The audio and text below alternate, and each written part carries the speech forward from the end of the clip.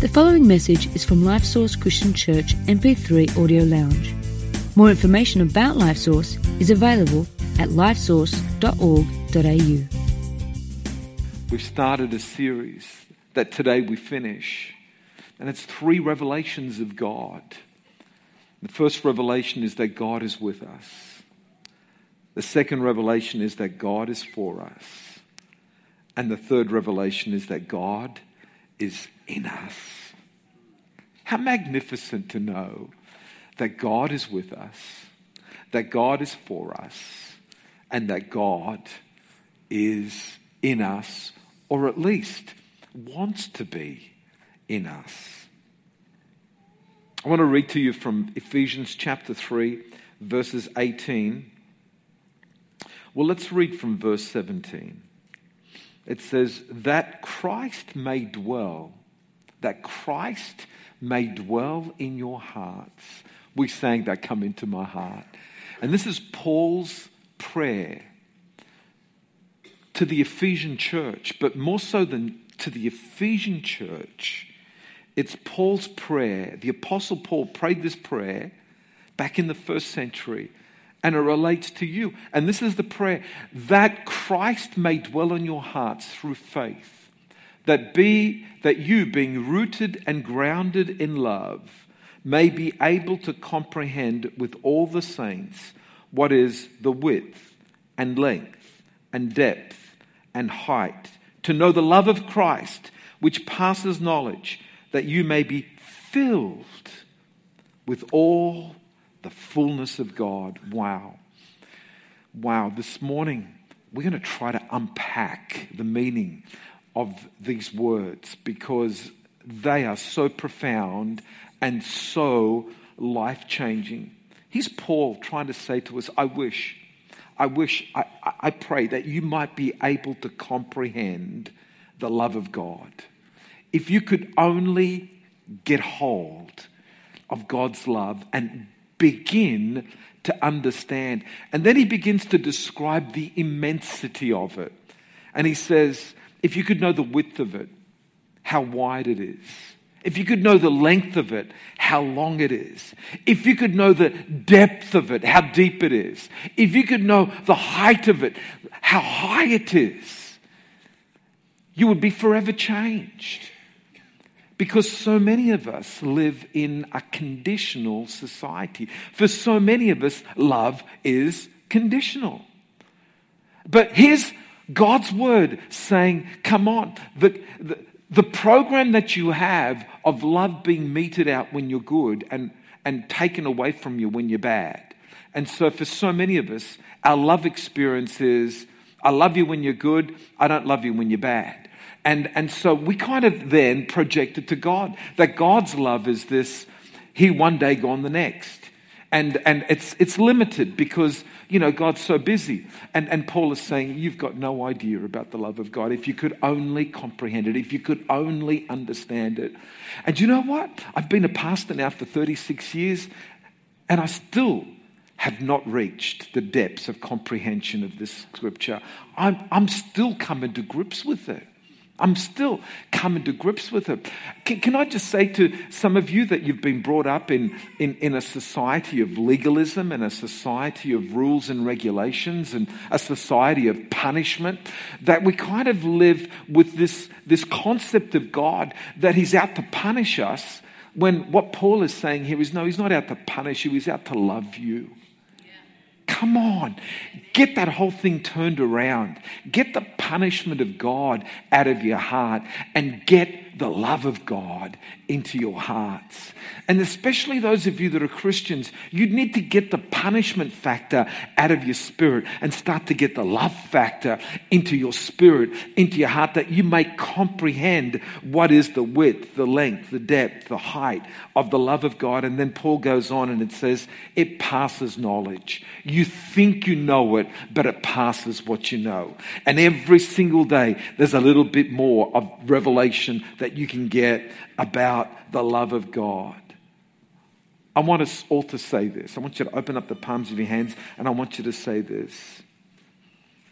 The love of God is greater than my wildest dreams. It will take eternity for me to begin to scratch the surface of God's love. And even then, I'll only know a little bit.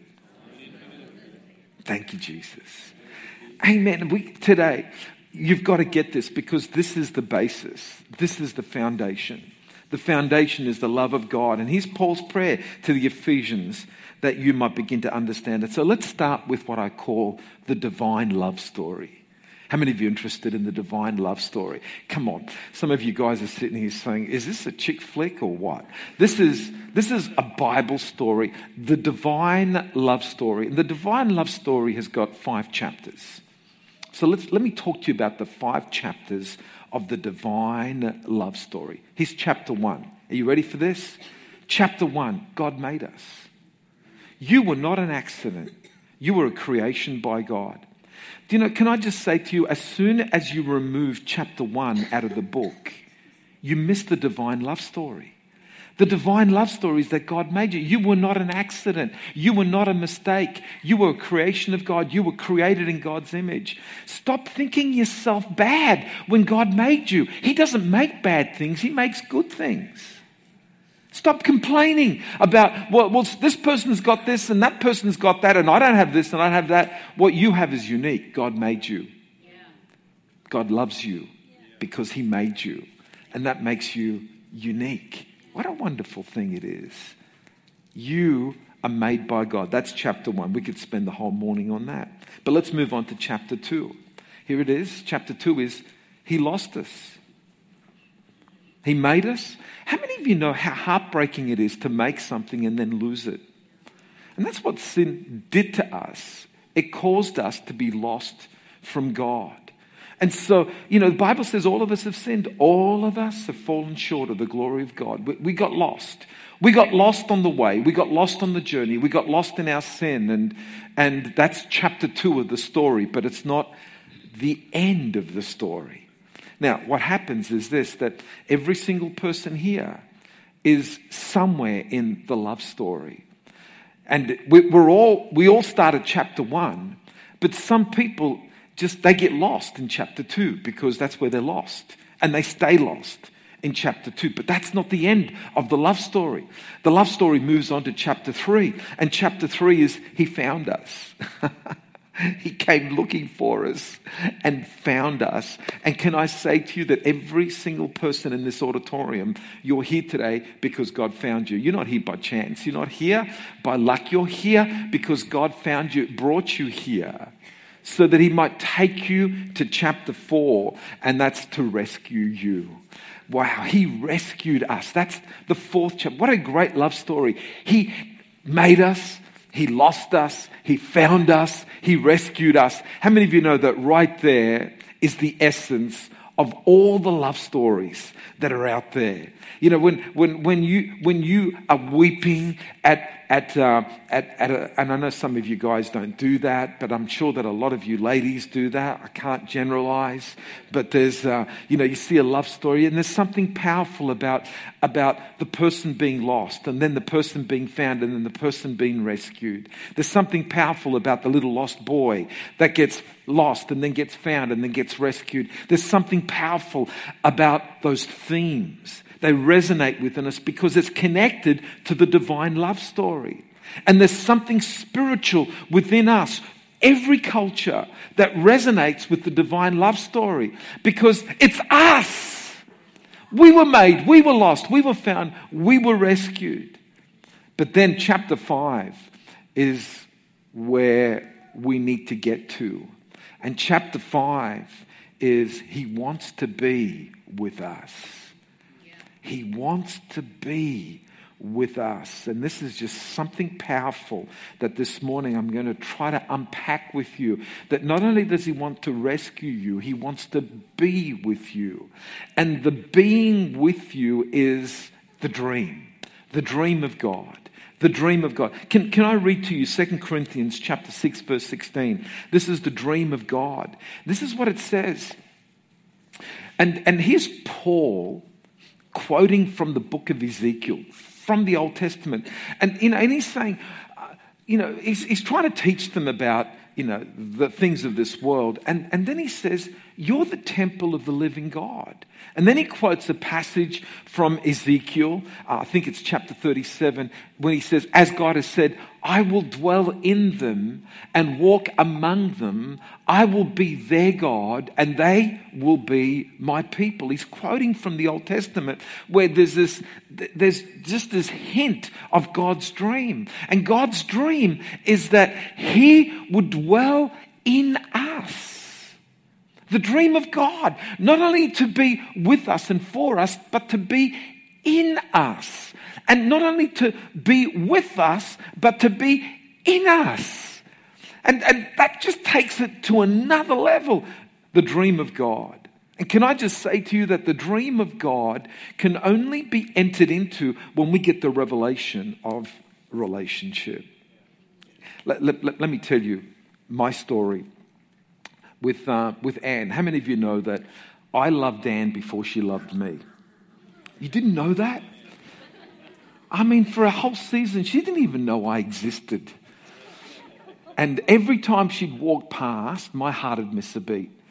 Now, some of you might call that a sickness, but it was the case. And so, because the first time that I laid eyes on her, I wanted to marry her. It was like, this is the girl of my dreams. I want to marry her, but she didn't have that same thing. And so, we're talking about many, many months of me watching her from a distance, not making any moves at all, and wondering how this thing is going to work out. But then towards the end of 1979, I started to make my moves. Yeah. Little gifts, little things, but they were very considered, and they were moves. And so what happened was that I was trying to win her. I was trying to do things that made her feel that when I was around, it was a wonderful thing. Come on, guys, I'm giving you some hints here. Huh? So I was always listening. What can make her happy? What could give her a thrill? What would give her, squeals of excitement? Anything that would just make her happy was on my heart because I wanted to win her.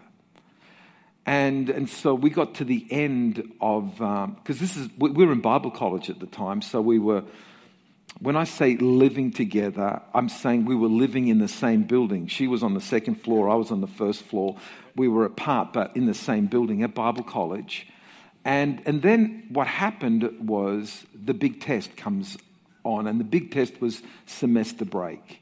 And so I'd been working now for a couple of months to see if there was something happen. And semester break was a 6-week break. 6 weeks where we weren't going to see each other. And in that 6-week break, something happened. What's that? I rang her up. And when I spoke to her on the phone, this is what she said. I don't want to spend 6 weeks away from you. Come on, baby. Come on. The fish is on the line. Baby, all you got to do now is reel it in. Because I had her hook, line, and sinker. I don't want to spend 6 weeks away from you. So what do you suggest? And she suggested, because she was living in Canberra with a family, and she says, why don't you come to Canberra and our family's going on holidays, and I'll organise with my parents for you to come on holidays with us. And I thought, holidays with the family? This is at another level now, baby. Introduce me to the family? Wow. And but as far as I was concerned, this is a girl I wanted to marry. So my plan for her was already in my head, we're going to live happily ever after. And so what happened is this. I needed to see where she was at before I could actually start to expose my plan. Because the plan, if it's not received, will be rejected. And so when I ended up, going to Canberra, oh my goodness, it was just on. There was the picnic, there was all the stuff, and it was, I could feel this girl now was totally putty in my hands.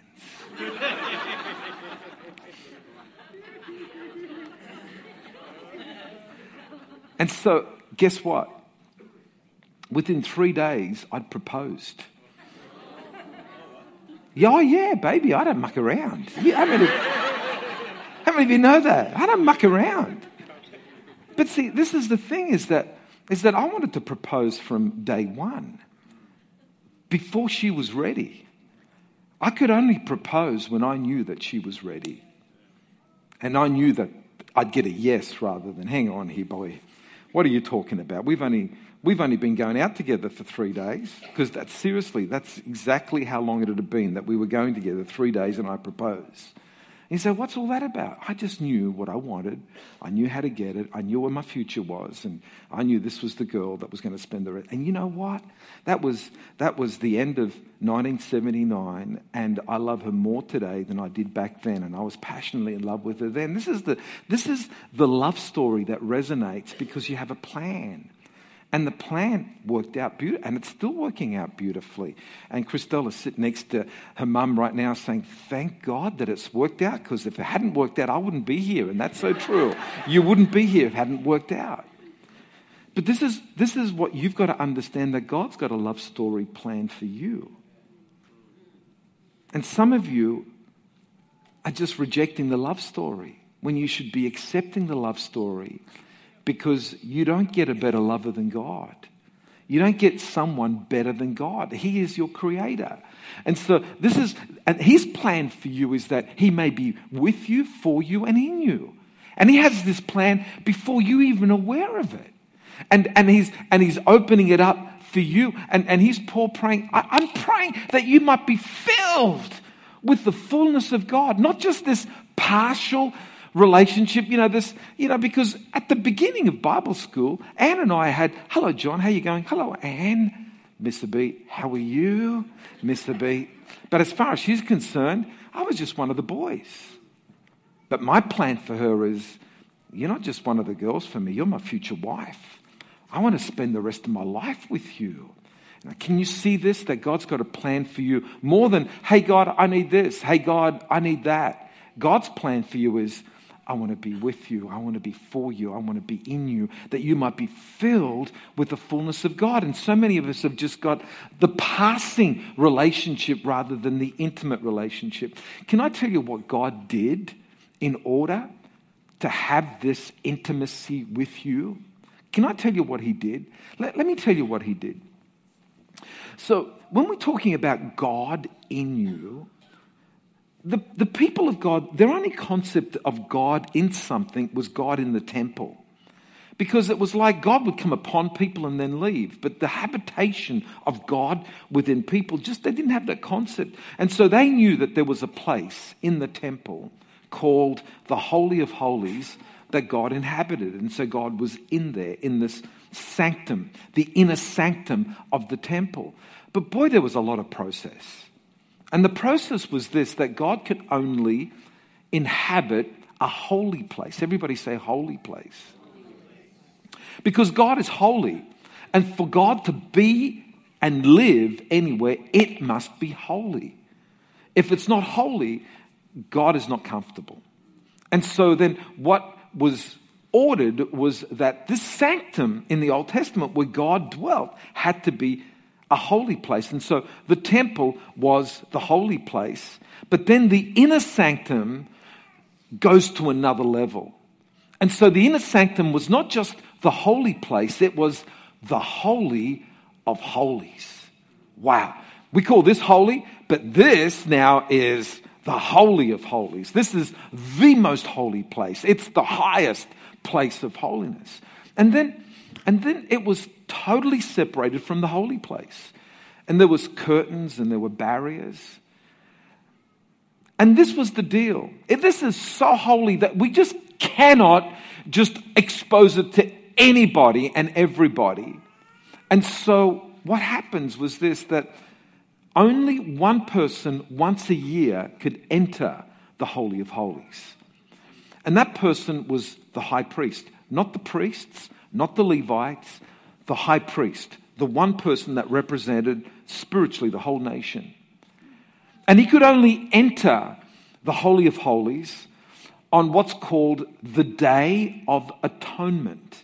Matter of fact, the Day of Atonement is still celebrated today by the Jewish people. It's called Yom Kippur. How many of you have heard of Yom Kippur? So this year, Yom Kippur happens on the 29th of February. It starts sunset Friday, the 29th of February, goes right through the Sabbath on the 30th of September and finishes at sunset. It's the Day of Atonement. Sorry? September the 30th. We got that? So just one day, 25 hours actually. And it's the Day of Atonement. And that happened every year. There's a special date in the Jewish calendar. It's the 10th day of the Jewish month of Tishrei, was the Day of Atonement. And so they build up to it. And when the sacrifice happened, it was like the sins of the people were appeased. Now, can I just say this? That when Jesus died upon the cross, he actually fulfilled that Day of Atonement, and it became now the season of atonement. So the day becomes the season. And so when Jesus died, and the Bible tells us in Hebrews chapter 4 that Jesus is our high priest, that he entered into the holy place and that he shed his blood. Can you get hold of this? The price that was paid for us to have the Holy of Holies is that Jesus shed his blood. That high priest on the Day of Atonement could only enter the Holy of Holies if he had a blood sacrifice. And Jesus became the blood sacrifice. He himself not only was the high priest, but he also was the Lamb of God. And he sacrificed so that the sins of humanity might be appeased.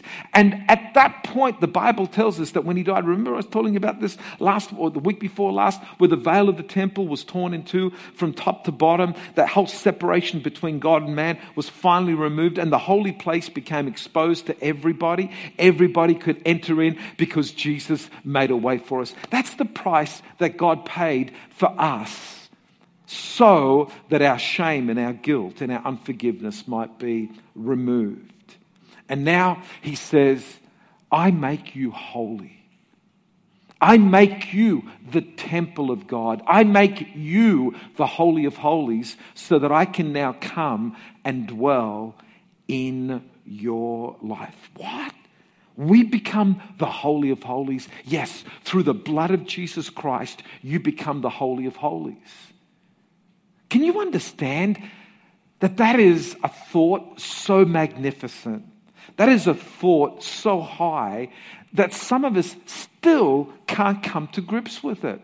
Because we're looking at our weaknesses, we're looking at our imperfections, we're looking at how we don't match up. And God says, hey, if I was waiting for you to match up, we'd never get there. So I'll do it for you. I will make you holy. You don't have to do it yourself. And this is so different to all the teachings of the world that says you got to do it, you got to be good, you got to be better, you got to do good things, good. You got to win God. And God says, you've tried it, you've failed. You try to keep the 10 Commandments, you failed. Let's turn it around. Let me make you good. Let me wash you. Let me cleanse you. Let me take the soap out and cleanse you. It's called the blood of Jesus Christ. It cleanses you from all sin. What an amazing thing that is, so that you can become the Holy of Holies and you can become the temple of God and God can dwell inside of you. Can you get this? This is just way beyond some of our humanity that God wants to dwell in us. When God comes into our lives, and this is what Paul's praying, that God may enter into your hearts, that Christ may dwell in your hearts through faith, so that he can set up his throne.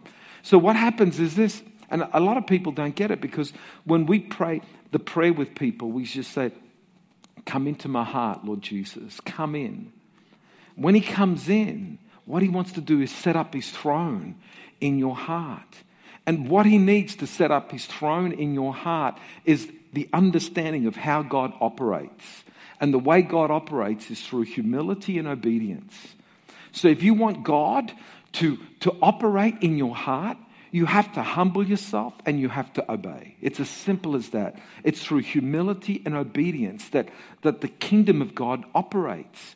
Because in heaven, the way heaven operates is through humility and obedience. So every angel in heaven is humble and obedient. Every elder and creature in heaven is humble and obedient. And the humility is, I give honor to God. Not, look at me, everybody, look how great I am. It's, I give honor to God. I serve God. That's humility. Whatever you want, God, is what I'm willing to do. That's obedience. Not my will, but your will be done. The Lord's Prayer. Our Father which art in heaven, hallowed be thy name, thy kingdom come. Thy will be done on earth as it is in heaven. What an incredible way to pray. Thy will be done in my heart as it is in heaven.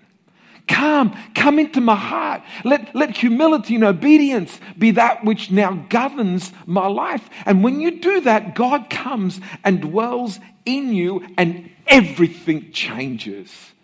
If that doesn't happen, all you've got is a bit of theology. All you've got is a bit of religion. But not everything changes, because can I just say that when you do that, this is what God does when he comes in. Here it is. Get hold of this. This is so important. He plants his seed in your heart. Oh boy, you just got to get this. 1 John chapter 3, 8 and 9. Let's read it together. 1 John chapter 3 verse. Are you with me this morning? You getting this? For some of you, this could be going over your head, but I just pray that it doesn't go over your head, but it gets into your heart. This is what it says in 1 John chapter 3, 8 and 9. This is just so powerful when you get it. It says this, he who sins is of the devil, for the devil has sinned from the beginning. Let's stop there for a second, because it's like, yes, sin. I understand that. But the Bible says there's a battle between us and sin. There's a big battle. Can I just say this? God hates sin, but he doesn't hate you. He hates sin. And so what he wants to do is separate you from sin. And this is what it says, the next part of the verse. For this purpose, the Son of God was manifest, that he might destroy the works of the enemy. He might destroy the works of the enemy in your life. That's why Jesus came, to destroy the works of the enemy in your life, so that you don't have to sin anymore. And so how does he do that? I'm glad you asked that. Verse 9. Whoever has been born of God does not sin. Here it is. For his seed. See, his is capital H, remains in him, in you. So what God does when you invite him in your heart, he actually plants his seed. Now, you say, what's this word seed? Can I just say, maybe a better description of the word seed for our 21st century people is DNA. Can I just say DNA? Everybody say DNA. Because DNA is probably a better description of that word. Matter of fact, the Greek word for the word seed is sperma. For the sperma of God, the seed of God remains in you. How many of you know that just brings incredible connotations right there? It's the DNA of God is planted within you. God's DNA gets planted into your heart. And when the DNA of God is planted in your heart and takes root in your heart, then it produces the fruit of God's DNA in your life. And that connects us to Galatians chapter 5, verse 22, where Paul starts talking about the fruit of the Spirit. And then 1 Corinthians chapter 12, where it talks about the manifestations of the Spirit. And all of a sudden, what happens is that we become God people with God's DNA working through our lives. And the manifestations that come out of our lives are not Satan's manifestations, but God's manifestations. And they're rooted in love. Because God is love. And so when we're truly born again, when we truly open our hearts, when we truly have the seed of God planted in our hearts and it starts to take root and starts to grow and starts to develop, the DNA of God manifests out of our life. And so this is the difference between allowing the DNA of God just to naturally outwork and rules and regulations. I've got to be good. I can't do that. I'm not allowed to do this. I've got to watch myself do this. I've got to watch my tongue. I've got to watch this. And so you just tie yourself up into knots when you're tied up with legalism. And too many people have been tied up with religion and legalism and they just can't do it. And so when we invite them to become Christians, they interpret it, oh yeah, but I just can't be a goody two-shoes. I just can't do what you guys do, without realizing this is not what becoming a Christian is about. We don't, when you become a Christian, give you a set of rules and regulations. Becoming a Christian, you have to be born of the Spirit. This is a spiritual thing that takes place. You open your heart and God takes his DNA and he plants it inside of your heart, and you create the atmosphere where that seed grows through humility and obedience, and you're watering that seed through humility and obedience, and that seed DNA begins to grow, and then all of a sudden everything is rooted in love. And all of a sudden, everything comes out of love and joy and peace, become manifestations out of your life. And you start to find yourself not getting as angry as you used to, not becoming as spiteful as you used to, because everything turns around. The atmosphere, the tree of God's DNA begins to grow into your life, and there's no room for anything else, and you become a godly person. Can I just say just some of the things, and my time is up, and I'm into the word here. I'm wanting to teach you.